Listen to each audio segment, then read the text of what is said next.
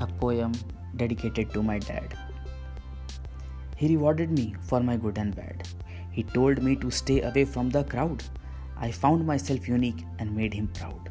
He advised me to keep a distance from fight, always guided me to reach a new height.